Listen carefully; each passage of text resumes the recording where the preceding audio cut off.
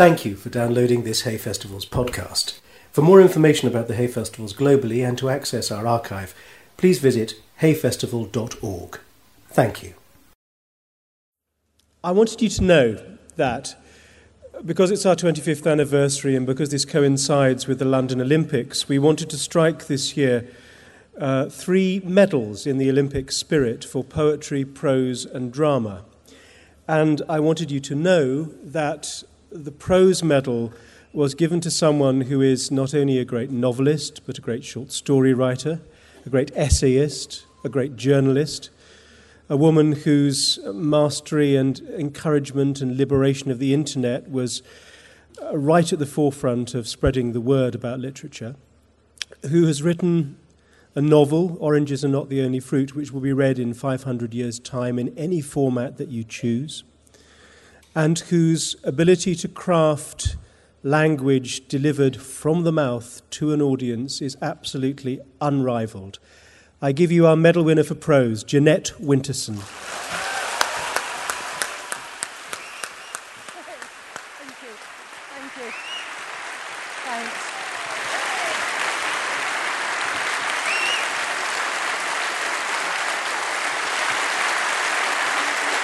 Thank you.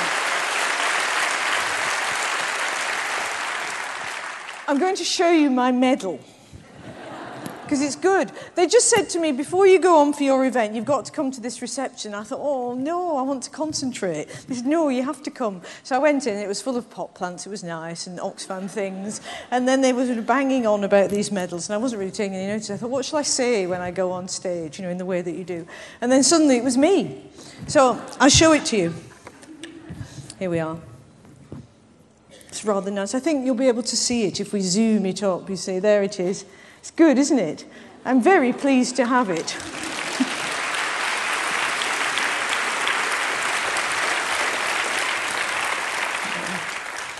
It is really nice to win things occasionally. None of us is above any of that. And especially when it's a surprise, and especially here at Hay, which is 25 years old, and indeed only a little younger than Oranges Are Not the Only Fruit, which was published in 1985. So I feel as though the whole trajectory of my own work, my own career, if a writer can possibly have a career, I don't think so, has really belonged with and followed Hay. We've been in the same place, and I've known Peter Florence since we were both youths. And here we are, we're still doing this on the stage in the way that we always did. But thank you very much for coming. Thank you for coming to this event when there are loads of others that you could have gone to, so I'm very touched by that as well. And it's just fantastic because we're in the gospel tent. Oh, yes. And what I want before I begin is, if you could just with a show of hands, how many people here have never read anything by Jeanette Winterson? It's marvellous. All of you who've put your hands up today, you know that you've come to this tent because there's something missing.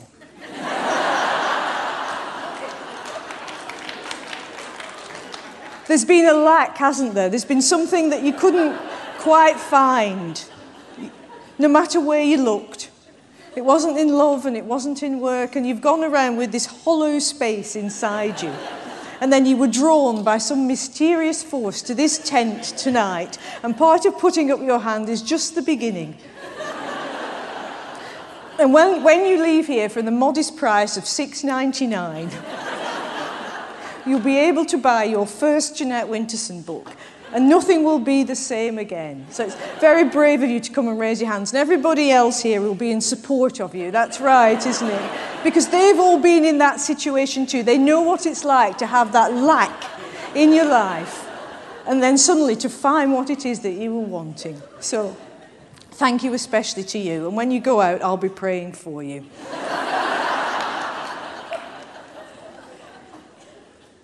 My favourite chorus when I was growing up was "Cheer up, ye saints of God." Which I love the idea of the saints of God being told to cheer up, don't you? And Mrs. Winterson's, as you will discover, was "God has blotted them out."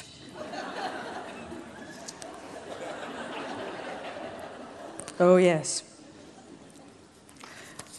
I'll be starting from the beginning of the book in a minute, but because we're here and it's Hay and we're talking about books and reading and the life of the mind and all those important things that don't have any place in the busy outside world with its measurements of GDP and global economy and recession and depression, all the things that we can't talk about in those places we can talk about here. And I wanted to just begin with something that had happened to me when I was 16 and I was leaving home and books became a raft and a lifeline. I was 16 and my mother was about to throw me out of the house forever for breaking a very big rule, even bigger than reading forbidden books. And that rule was not just no sex, but definitely no sex with your own sex. I was scared and unhappy, and I remember going down to the library to collect the murder mysteries. One of the books that my mother had ordered was called Murder in the Cathedral by T.S. Eliot. And she assumed it was a gory story about nasty monks. And she liked anything that was bad for the Pope. The book looked a bit short to me, because mysteries are usually quite long. So I had a look, and I saw that it was written in verse. Definitely not right. I'd never heard of T.S. Eliot, and I thought he might be related to George Eliot. But the librarian told me he was an American poet who'd lived in England for most of his life. He died in 1964, and he won the Nobel Prize. I wasn't reading poetry because my aim was to work my way through English literature in prose, A to Z. But this was different. I read, "This is one moment, but know that another shall pierce you with a sudden, painful joy." And I started to cry. Readers looked up reproachfully, and the librarian reprimanded me because in those days you weren't even allowed to sneeze in a library, let alone weep. So I took the book outside and I read it all the way through, sitting on the steps in the usual northern gale. And that unfamiliar and beautiful play made things bearable that day. And the things it made bearable were another failed family. The first one wasn't my fault, but all adopted children blame themselves. And the second failure was definitely my fault. I was confused about sex and sexuality, and I was upset about the straightforward, practical problems of where to live, what to eat, and how to do my A-levels. I had nobody to help me, but T.S. Eliot helped me. And so when people say that poetry is a luxury or an option or for the educated middle classes or that it shouldn't be read at school because it's irrelevant or any of the strange and stupid things that are said about poetry and its place in our lives, I suspect that the people doing the saying have had things pretty easy. A tough life needs a tough language. And that's what poetry is. And that's what literature offers, a language powerful enough to say how it is. It isn't a hiding place, it's a finding place.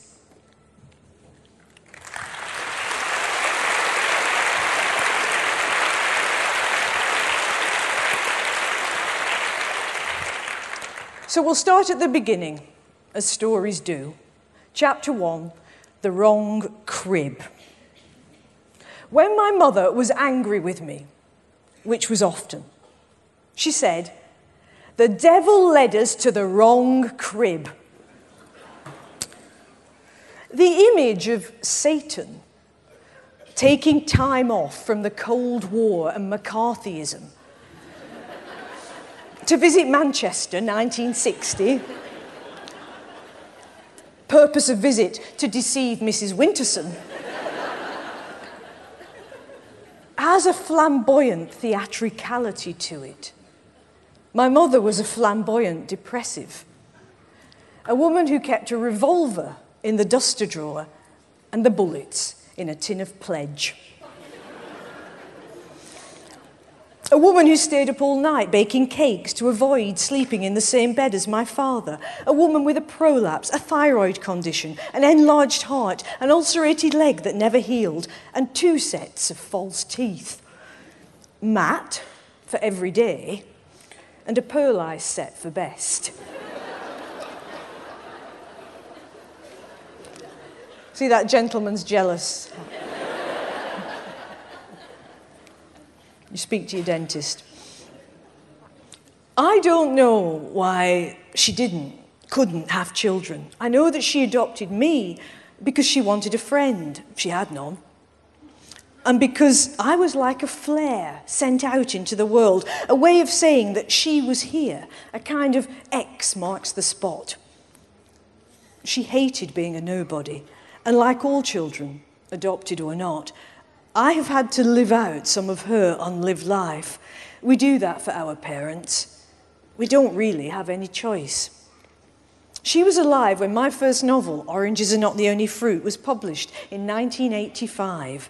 And it is semi-autobiographical in that it tells the story of a young girl adopted by Pentecostal parents. And the girl is supposed to grow up and be a missionary. Instead, she falls in love with a woman. Disaster.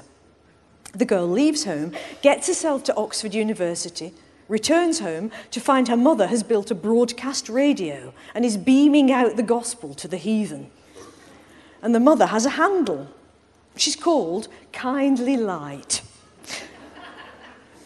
And the novel begins like most people. I lived for a long time with my mother and my father. My father liked to watch the wrestling. My mother liked to wrestle. For most of my life, I've been a bare-knuckle fighter. The one who wins is the one who hits the hardest. I was beaten as a child, and I learned early never to cry.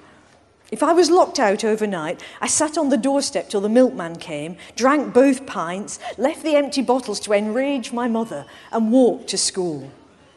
We always walked. We had no car and no bus money, and for me, the average was 5 miles a day. 2 miles for the round trip to school, and 3 miles for the round trip to church.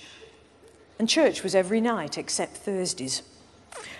I wrote about some of these things in Oranges, and when it was published, my mother sent me a furious note in her immaculate copper-plate handwriting, demanding a phone call. We hadn't seen each other for several years. I'd left Oxford and was scraping together a life, and I'd written Oranges young. I was 25 when it was published. I went to a phone box. I had no phone. She went to a phone box. She had no phone. I dialed the Accrington code and number as instructed, and there she was. Who needs Skype? I could see her through her voice, her form solidifying in front of me as she talked. She was a big woman, tallish, and weighing around 20 stone, surgical stockings, flat sandals, a crimpling dress, and a nylon headscarf. She would have done her face powder, keep yourself nice, but not her lipstick, fast and loose. She filled the phone box. She was out of scale, larger than life. She was like a fairy story where size is approximate and unstable. She loomed up. She expanded. Only later, much later, too late, did I understand how small she was to herself, the baby nobody picked up, the uncarried child still inside her. But that day, she was borne up on the shoulders of her own outrage, and she said, "It's the first time I've had to order a book in a false name."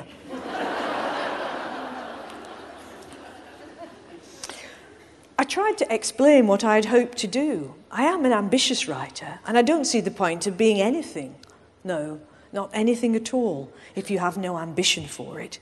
1985 wasn't the day of the memoir, and in any case, I wasn't writing one.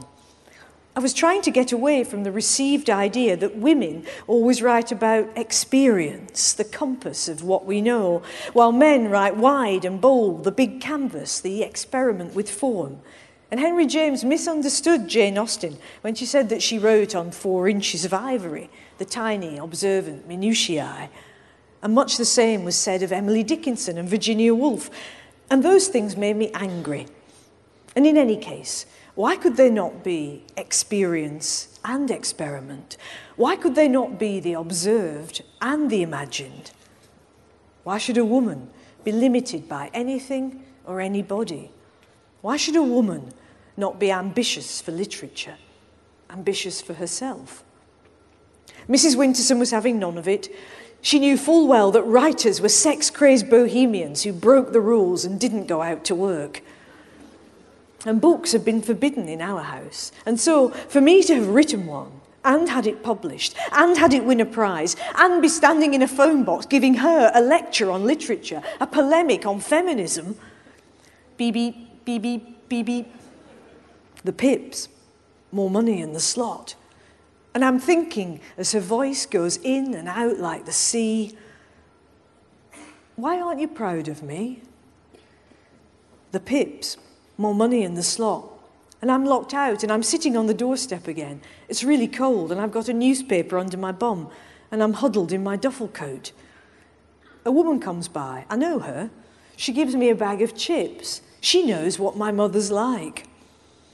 Inside our house, the light is on and Dad's on the night shift, so she can go to bed, but she won't sleep.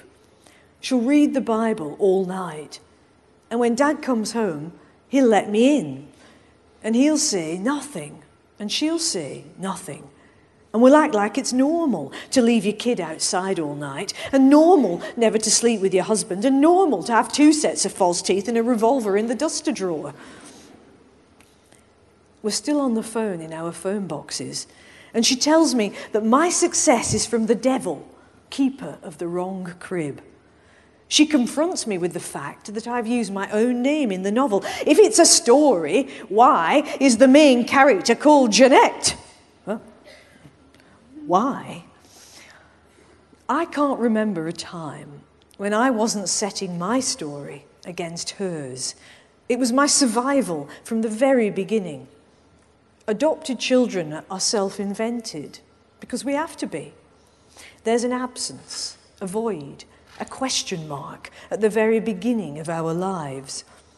A crucial part of our story is gone, and violently, like a bomb in the womb. The baby explodes into an unknown world, only knowable through some kind of a story. And of course, that's how we all live. It's the narrative of our lives. But adoption drops you into the story after it's started. It's like reading a book with the first few pages missing. It's like arriving after curtain up. And the feeling that something is missing never, ever leaves you. And it can't, and it shouldn't, because something is missing. And that isn't of its nature negative. The missing part, the missing past, can be an opening and not a void. It can be an entry as well as an exit. It is the fossil record, the imprint of another life. And although you can never have that life, your fingers trace the space where it might have been, and your fingers learn a kind of braille. There are markings here raised like welts. Read them, read the hurt, rewrite them, rewrite the hurt. It's why I am a writer. I don't say decided to be or became. It was not an act of will or even a conscious choice. To avoid the narrow mesh of Mrs. Winterson's story, I had to be able to tell my own. Part fact, part fiction is what life is, and it's always a cover story. I wrote my way out. She said, "But it's not true." Truth. And this from a woman who interpreted the flash dash of mice activity in the kitchen as ectoplasm. There was a terraced house in Accrington in Lancashire, and we called those houses 2 up, 2 down, 2 rooms downstairs, 2 rooms upstairs, and 3 of us lived together in that house for 16 years. I told my version, faithful and invented, accurate and misremembered, shuffled in time. I told myself as a hero like any shipwreck story, and it was a shipwreck, and me thrown on the coastline of humankind and finding it not altogether human and rarely kind. And I suppose that the saddest thing for me, thinking about the cover version that is oranges, is that I wrote a story I could live with. The other one was too painful. I could not survive it. I am often asked in a tick box kind of a way what is true and what is not true in Oranges. Did I work in a funeral parlour? Did I drive an ice cream van? Did we have a gospel tent? Yeah, we did. Did Mrs. Winterson build her own CB radio? Did she really stun tomcats with a catapult? I can't answer these questions. I can say that there is a character in Oranges called Testifying Elsie who looks after the little Jeanette and acts as a soft wall against the hurtling force of Mother. I wrote her in because I couldn't bear to leave her out. I wrote her in because I really wished it had been that way. When you are a solitary child, you find an imaginary friend. There was no Elsie, and there was no one like Elsie. Things were much lonelier than that. I spent most of my school years sitting on the railings outside the school gates in the breaks. I was not a popular or a likeable child, too spiky, too angry, too intense, too odd.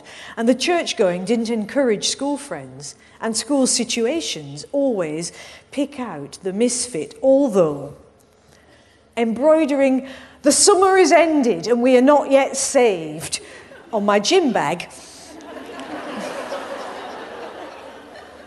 made me easy to spot. Adoption is outside. You act out what it feels like to be the one who doesn't belong. And you act it out by trying to do to others what has been done to you. It's impossible to believe that anyone loves you for yourself. I never believed that my parents loved me. I tried to love them, but it didn't work. And it's taken me a long time to learn how to love, both the giving and the receiving. I've written about love obsessively, forensically, and I knew it as the highest value. I loved God, of course, in the early days, and God loved me, and that was something. And I loved animals and nature and poetry, but people were the problem. How do you love another person? How do you trust another person to love you? I had no idea. I thought that love was loss. Why is the measure of love loss? That's the opening line of a novel of mine written on the body. I was stalking love, trapping love, losing love, longing for love.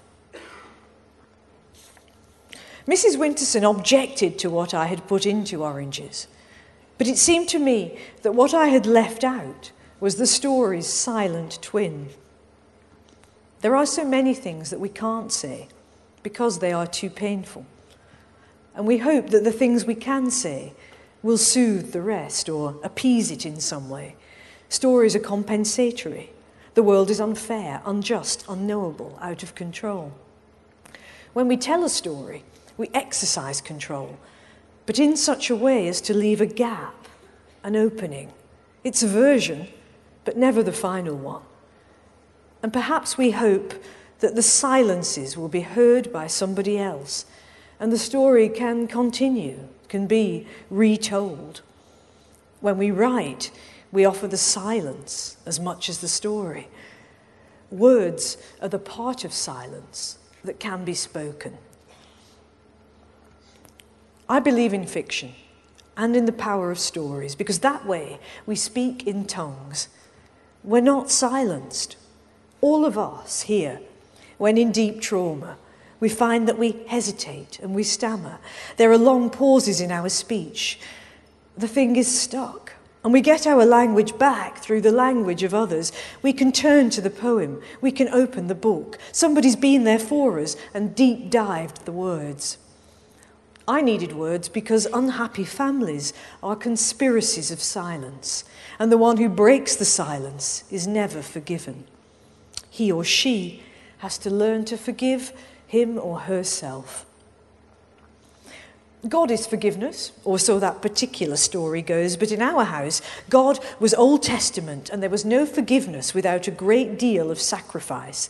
Mrs. Winterson was unhappy, and we had to be unhappy with her. She was waiting for the apocalypse. Her favourite song was "God Has Blotted Them Out." which was meant to be about sins, but really was about anyone who'd ever annoyed her, which was everybody.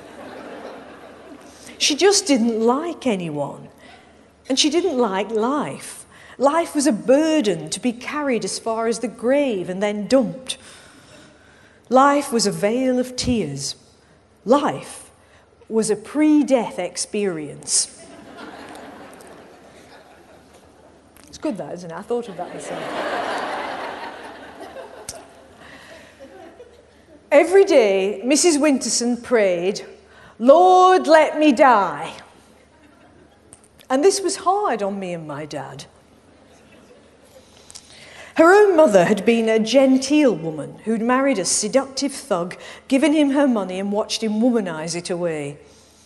For a while, when I was about 3 until I was about 5, we had to live with my granddad so that Mrs. Winterson could nurse her own mother, who was dying of throat cancer. And although Mrs. W. was deeply religious, she believed in spirits. And it made her very angry that Grandad's new girlfriend, as well as being an ageing barmaid with dyed blonde hair, was a medium who held séances in our very own front room. After the séances, my mother complained that the house was full of men in uniform from the war. And when I went into the kitchen to get at the corned beef sandwiches, I was told not to eat until the dead had gone. And this could take several hours, which is hard when you are 4. I took to wandering up and down the street asking for food, and Mrs. Winterson came after me, and that was the first time I heard the dark story of the devil and the wrong crib. In the crib next to me had been a little boy called Paul, and he was my ghostly brother because his sainted self was always invoked when I was naughty. Paul would never have dropped his new doll into the pond. We didn't go near the surreal possibilities of Paul having been given a doll in the first place. Paul would not have filled his poodle pyjama case with tomatoes so that he could perform a stomach operation with blood-like squish. Paul would not have hidden Grandad's gas mask. For some reason, Grandad still had his wartime gas mask, and I loved it. Paul would not have turned up at a nice birthday party to which he had not been invited wearing Grandad's gas mask. If they had taken Paul instead of me, it would have been different, better. I was supposed to be a pal, like she had been to her mother. And then her mother died, and she shut herself up in her grief. And I shut myself up in the larder, because I had learned how to use the little key that opens the tins of corned beef. Stop there for a moment. I'm going to tell you how the book, Why Be Happy When You Could Be Normal, came to get its marvellous title. Mrs. Winterson, like all Shakespearean villains, has the best lines. And when I was leaving home at 16, in the passage that we heard at the beginning, and I didn't know what I was going to do, I'd fallen in love with another girl. This had already happened, and we'd had a big exorcism to cast out the demons, because naturally enough, they assumed that if you possibly be found kissing a girl, you had a demon inside you. So after the exorcism and that not working, it all went wrong again. So the second time round, she called me back and she said, "Jeanette, it's up to you. Either you'll have to leave home or you will have to give up that girl. What would you do?" Exactly. So I was leaving home and she called me back and she said, "Jeanette, will you just tell me why you're doing this?" Because she always thought everything was personally directed at her. And I said, "I don't know, it makes me happy." And there was a long pause and I thought, she'll hear me this time. We won't be on different sides of the glass wall where we've always been. And she said, "Jeanette, why be happy when you could be normal?"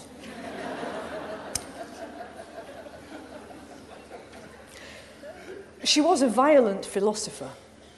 But to leave home with that statement, that question, was something then I had to work with, probably for the next 35 years, wondering even if it was a true question, happy, normal, normal, happy. And if you were normal, would you be unhappy? And if you were happy, could you ever be normal? And it's taken me a long time to realise that the premise was entirely false. So if there's anybody here struggling with that same question, I can maybe help you get a bit further along, because it's not a true question. But she was a difficult, flamboyant, operatic, damaged, inspiring woman. And I wouldn't be standing here today if it wasn't for her. But she died in 1990, and my father didn't die until 2008, and he and I were reconciled because he got married again to a woman who wasn't religious, and he had a very happy 15 years, going gambling. And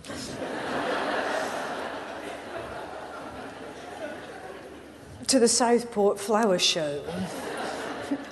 Things that he was never allowed to do when he was with Mrs. Winterson, who just every Friday took his money off him and gave him enough back for 2 packets of polo mints. And that was Dad's life. My father couldn't really read. He left school at 12. He was on the docks in Liverpool by the time he was 14, and then he was in the war. He was in the D-Day landings. And because he was the lowest of the low, they didn't give them any bullets.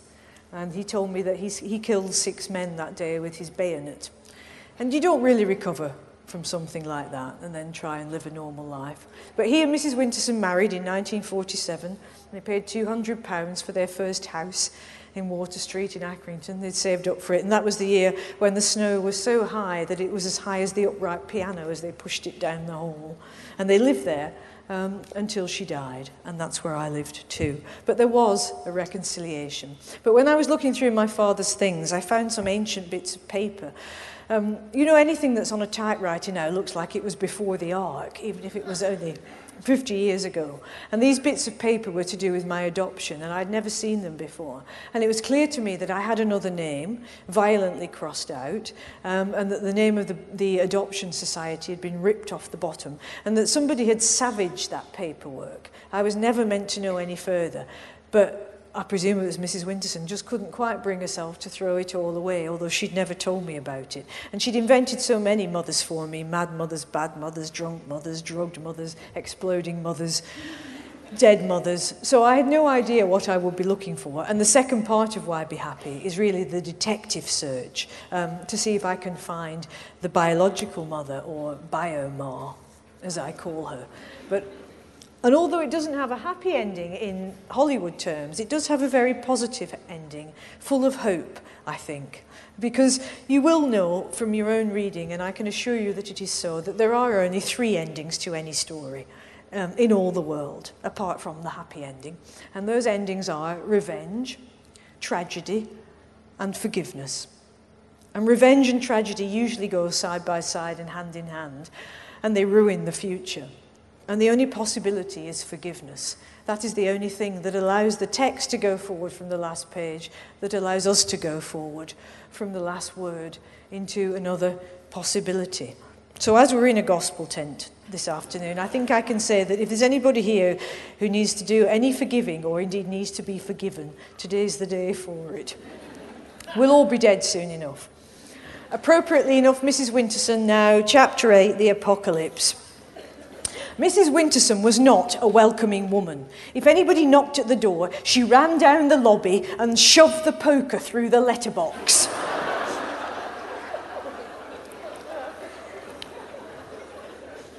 I'll just leave you to reflect a moment on where the poker would come out. And that you mustn't try that at home. You don't go back and say, "Oh, I wonder what it was like putting that poker through that letterbox." You go on the outside and I'll do it. No. Part of the problem was that we had no bathroom, and she was ashamed of this. And not many people did have bathrooms, but I was not allowed to have friends from school in case they wanted to use the toilet. And then they would have to go outside, and then they would discover that we had no bathroom. In fact, that was the least of it. A bigger challenge for unbelievers than a drafty encounter with an outside loo was what was waiting for them when they got there. We were not allowed books, but we lived in a world of print. And Mrs. Winterson wrote out exhortations and stuck them all over the house. And under my coat peg there was a sign that said, "Think of God, not the dog."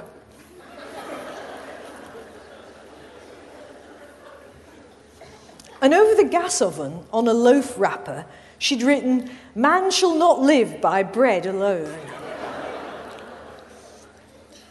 But in the outside loo, directly in front of you as you went through the door, there was a placard. And those who stood up read, "Linger not at the Lord's business."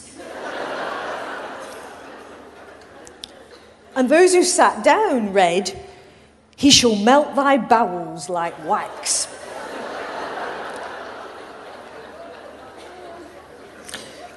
That's from the book of Deuteronomy, in case you were wondering where to look it up, so that you can do it yourself when you do get home. This was wishful thinking. My mother was having trouble with her bowels. It was something to do with the loaf of white slice that we couldn't live by. When I went to school, my mother put quotes from the scriptures into my hockey boots. And at mealtimes, there was a little scroll from the promise box by each of our plates. A promise box is a box with Bible texts rolled up in it, like the jokes that you get in Christmas crackers, but serious. And the little rolls stand on end, and you close your eyes and you pick one out. And it can be comforting. Let not your hearts be troubled, neither let them be afraid. Or it can be frightening. The sins of the fathers shall be visited on the children. But cheery or depressing, it was all reading, and reading was what I wanted to do. Fed words and shod with them. Words became clues. Piece by piece, I knew they would lead me somewhere else. The only time that Mrs. Winterson liked to answer the door was when she knew that the Mormons were coming round. And then she waited in the lobby, and before they dropped the knocker, she'd flung open the door, waving her Bible at them and warning them of eternal damnation. And this was confusing for the Mormons, because they thought they were in charge of eternal damnation. But Mrs. Winterson was a better candidate for the job. Now and again, if she was in a sociable frame of mind and there was a knock at the door, she left the poker alone and she sent me out the back to run up the alley and peer round the corner down the street to see who was there. I ran back with the news, and then she'd decide whether or not they could come in. But by now, discouraged by no response, the visitor would be halfway down the street. So I had to run and fetch them back, and then my mother would pretend to be surprised and pleased. I didn't care. It gave me a chance to go upstairs and read a forbidden book. I think Mrs. Winterson had been well read at one time, because when I was about 7, she read Jane Eyre to me. And this was deemed suitable because it has a minister in it, St. John Rivers, who's keen on missionary work. Mrs. Winterson read out loud, turning the pages, and there's the terrible fire at Thornfield Hall, and Mr. Rochester goes blind. But in the version that Mrs. Winterson read, Jane doesn't bother about her now sightless paramour. She marries St. John Rivers. And they go off together to work in the mission field. It was only when I finally read Jane Eyre for myself that I found out what my mother had done. And she did it so well, turning the pages and inventing the text extempore in the style of Charlotte Bronte. The book disappeared as I got older. Perhaps she didn't want me to read it for myself. I assumed that she hid books the way that she hid everything, including her heart. But our house was small, and I searched it. Were we endlessly ransacking the house, the two of us, looking for evidence of each other? I think we were. She, because I was fatally unknown to her, and she was afraid of me. Me, because I had no idea what was missing, but felt the missingness of the missing. We circled each other, wary, abandoned, full of longing. We came close, but not close enough, and then we pushed each other away forever. I did find a book, but I wish I hadn't. It was hidden in the tall boy under a pile of flannels, and it was a 1950s sex manual called How to Please Your Husband. This terrifying tome might have explained why Mrs. Winterson didn't have children. It had black and white diagrams and lists and tips, and most of the positions looked like adverts for a children's game of physical torment called Twister. As I pondered the horrors of heterosexuality,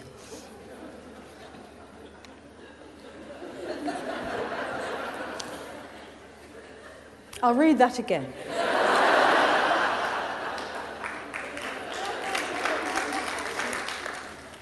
As I pondered the horrors of heterosexuality, I realised that I need not feel sorry for either of my parents.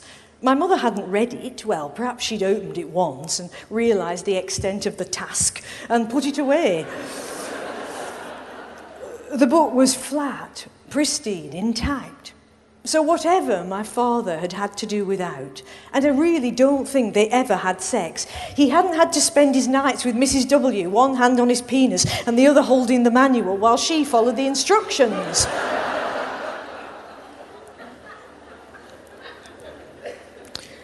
I remember her telling me that soon after they were married, my father had come home dead drunk and she'd locked him out of the bedroom. He'd broken down the door and she'd thrown her wedding ring out of the window and into the gutter. He went out to find it and she got on the night bus to the next town. And this was offered as an illustration of how Jesus improves a marriage. The only sex education that my mother ever gave me was the injunction, never let a boy touch you down there. I had no idea where she meant. She seemed to be pointing to my knees. Would it have been better, do you think, if I'd fallen for a boy instead of a girl? Probably not. I had entered her own fearful place, the terror of the body, the irresolution of her marriage, her own mother's humiliation at her father's coarseness and womanizing.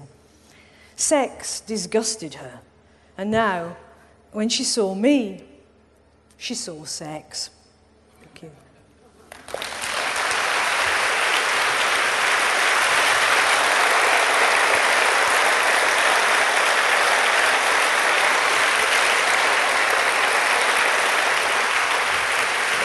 Thank you. Look at this, it's so good, isn't it good? This is really great. My cat's going to love this. Also, my girlfriend sees your back. She could learn hypnotherapy, couldn't she? We could have a whole new relationship with this medal. There's going to be a little bit of time for questions. I've got a big flashing thing here. It's like I'm going to explode because it says time remaining in big letters. Can you see it or not? Oh no, you can't. No, and it's got a countdown. It's going 1404, 1402. So I know what we've got, although you don't. I don't know if there's any artists here tonight, any visual artists, but. One of the things that you'll find if you do pay $6.99 for this excellent value book is Mrs. Winterson's approach to the visual arts. Because, of course, she'd read Exodus, which says that you can't have any graven images. Because the Jews didn't really think that you should have graven images. Well, God didn't either. So no graven images. But we have been left 6 watercolours by a dead uncle. And, of course, Mrs. Winterson also wanted to have some familial piety. So she thought, what can she do? She thought she couldn't hang them on the wall, but she couldn't give them to Oxfam either. So what she did was she decided she would hang them on the wall, but back to front. So that's what I saw when I was growing up. I saw brown paper and string and little steel tacks and damp patches where the canvas had seeped through. And I think this gave me a real feel, you know, for contemporary art. Because if she'd taken that lot and exhibited it, she'd have won a prize, wouldn't she? She'd have got a bigger medal than me. Have we got any questions? Oh, yes, lots. See, this is your chance, remember, because I'll go and then you'll be cross and you'll say, we should have asked her. There's a lady there looking eager. And I'll repeat the question if you can't hear it. Aren't we lucky to be here? Isn't it great? I loved the book, by the way. I thought it was wonderful. She loves the book. You see, a testimonial from a reader. I didn't pay her. I've been converted for a while now. I was just wondering whether you thought Mrs. Winterson would have approved of this book a bit more, with it being a bit more truthful than Oranges. Would Mrs. Winterson have approved of this book any more than she approved of Oranges? I don't think that she would. I mean, I'd like to think that by now she'd be a different Mrs. Winterson, because she did die in 1990, which was actually in episode 2 of Oranges on the Telly. These oranges, but I made it with my friend B. Ben Kidron, the film director. And Mrs. Winterson managed to die soon after episode 2, which is the sex scene. And you think, how did she manage that? I mean, I hope that I can go out with that kind of somatic control. So I'm not sure, because she was, it's a lesson to us all, isn't it? It's like Willy Wonka and the Chocolate Factory. I was the miracle. I was the golden ticket that could have got her out of where she was. She hated her life, and she was like one of those genies in the bottle, and every so often she'd come out and she'd go up to her usual 300 feet, and then she'd go back into this small crouched space, depressed under the shelf of her life. She was far too big for her life, and the only person who could have taken her out of it was me. Which is sometimes a reminder that the thing we want is actually standing right next to us, or indeed it might even be us ourselves, that it's not somewhere else. It's here, and it's now, and we've got it. So who knows? But I was able to forgive her when I wrote Why Be Happy, and I like to think somewhere that she was able to forgive me.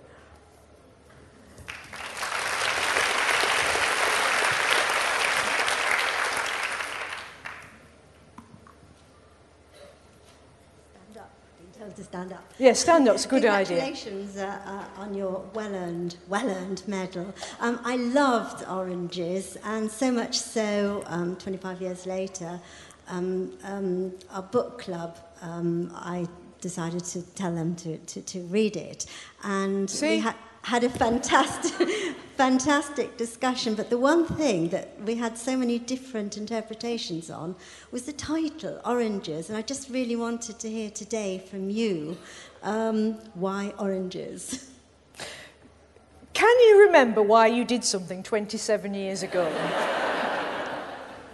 It's a really terrible thing, because if you're a writer, you live in a kind of continuous, perpetual present.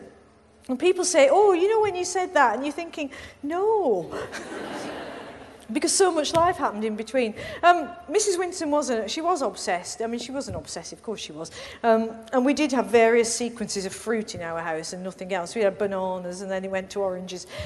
So it was that. But there's a quote in the beginning of Oranges that says, oranges are not the only fruit, it's from Nell Gwynn. And then it also says that it's from Mrs. Beaton. None of this is true.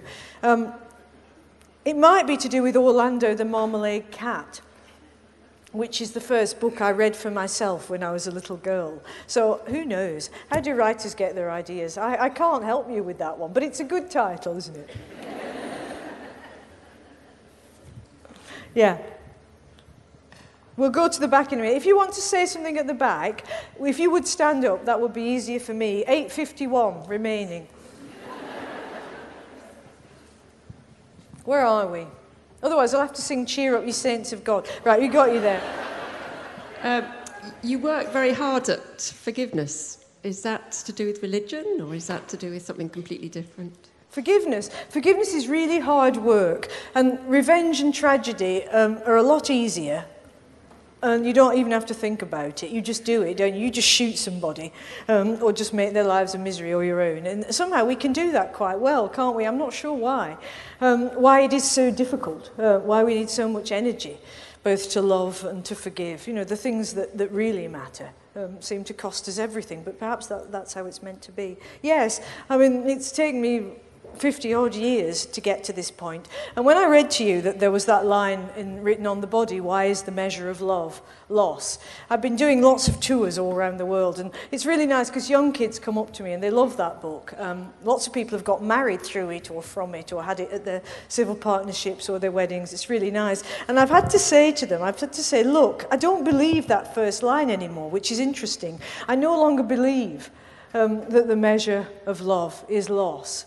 And that's a huge change. See, the love that you get early on in life, you tend to assume that that is what love is, and that those qualities are intrinsic to it. So if the love you get is unreliable and slightly frightening, reckless, and makes you a little bit seasick, you think somehow that that is to do with love. And you'll go on looking for that same experience and offering it too.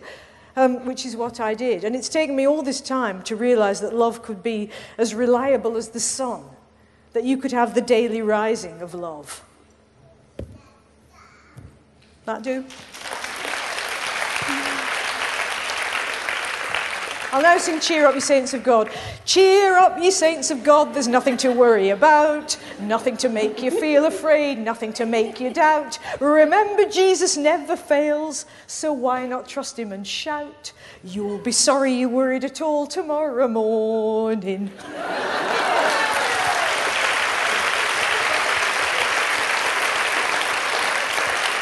It's good, isn't it? Yeah, it's a lot better than God Has Blotted Them Out.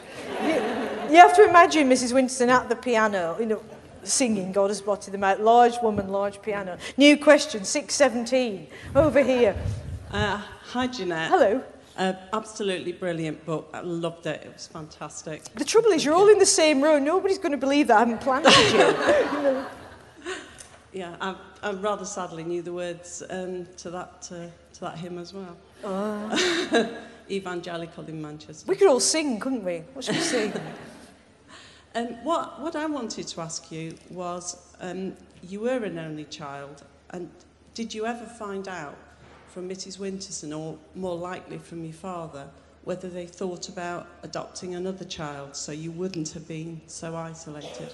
I don't think they'd have been allowed to adopt another child. I mean, it's astonishing, isn't it, that they were allowed to adopt any child at all. I mean, when I think about it, I did see a little bit of the paperwork. I wasn't allowed to see much of it. It's very interesting. Even though the Wintersons are both dead, the file is closed. You read about it in here. It's a real search. If you were adopted prior to 1976, it was done on the basis of closed records, and it's very difficult to get at the paperwork. But there is a bit of paperwork where Mrs. Winterson is writing complaining letters in her copperplate handwriting about the whole situation. And one thing that they have to do is whitewash the outside toilet. This seems to be the only thing that matters. If you whitewash the outside toilet, we'll give you a baby. Nothing else is, it was just one of the things they had to do. So my dad went out there and whitewashed the toilet. And I took it over as I grew up. I think she thought that if they stopped whitewashing the toilet, I'd have to go back or something. But no, but they were going to get a boy. They were going to get Paul.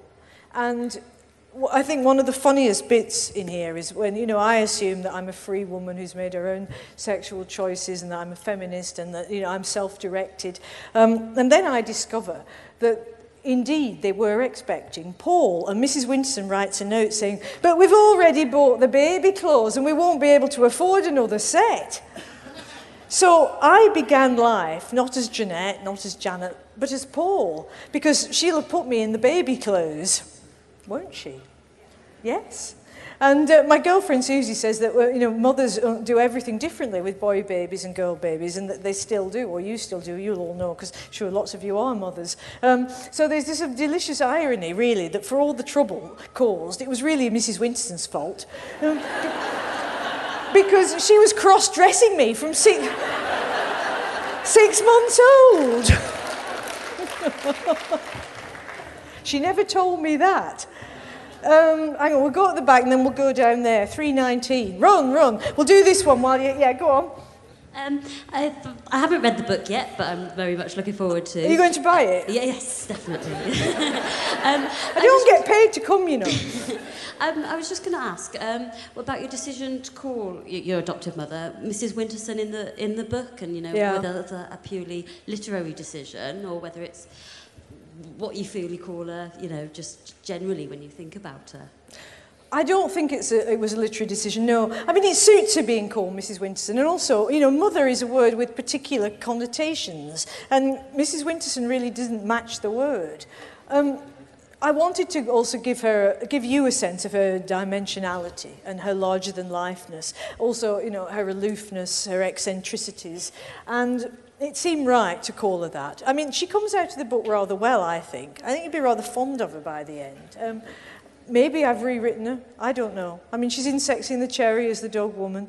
But above all, she is here. And it is, in the end, a book about the overwhelming presence of one mother, Mrs. Winterson, and the overwhelming absence of another mother, by Omar. And my realization, which was very difficult for my biological mother, that if I could choose, I wouldn't change the way I was brought up, for all its craziness, and you know, for all the hymn singing and the madness and being locked in the coal hole and locked outside and having to sleep in a mini when I left home. Good job I'm not very tall.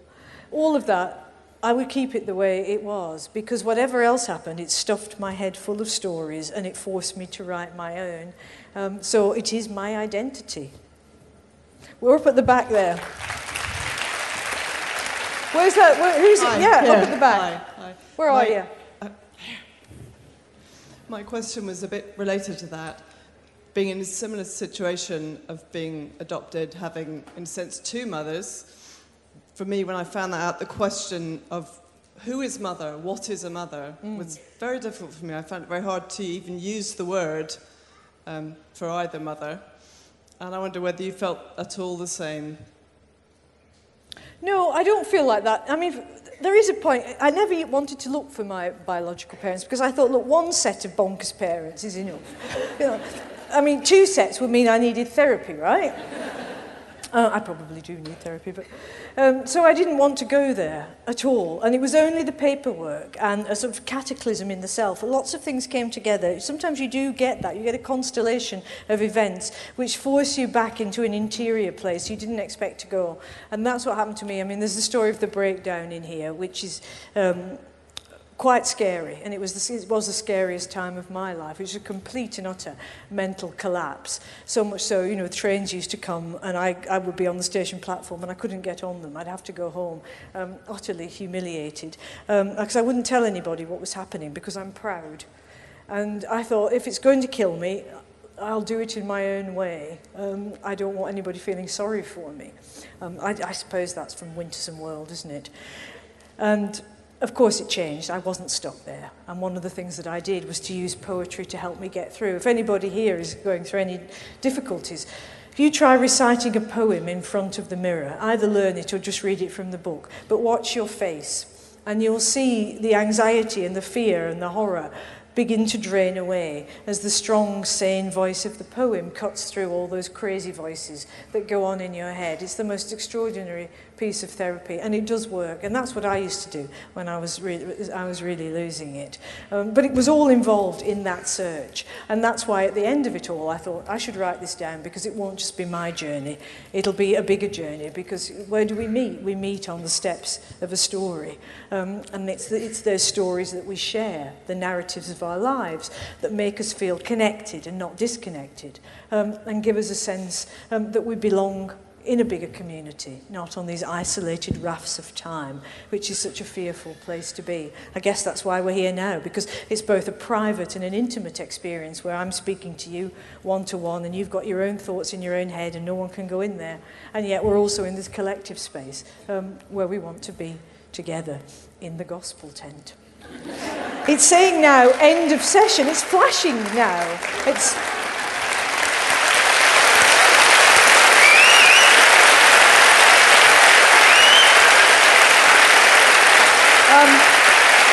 what I'd like to do in the 12 seconds remaining... You're not going to let me...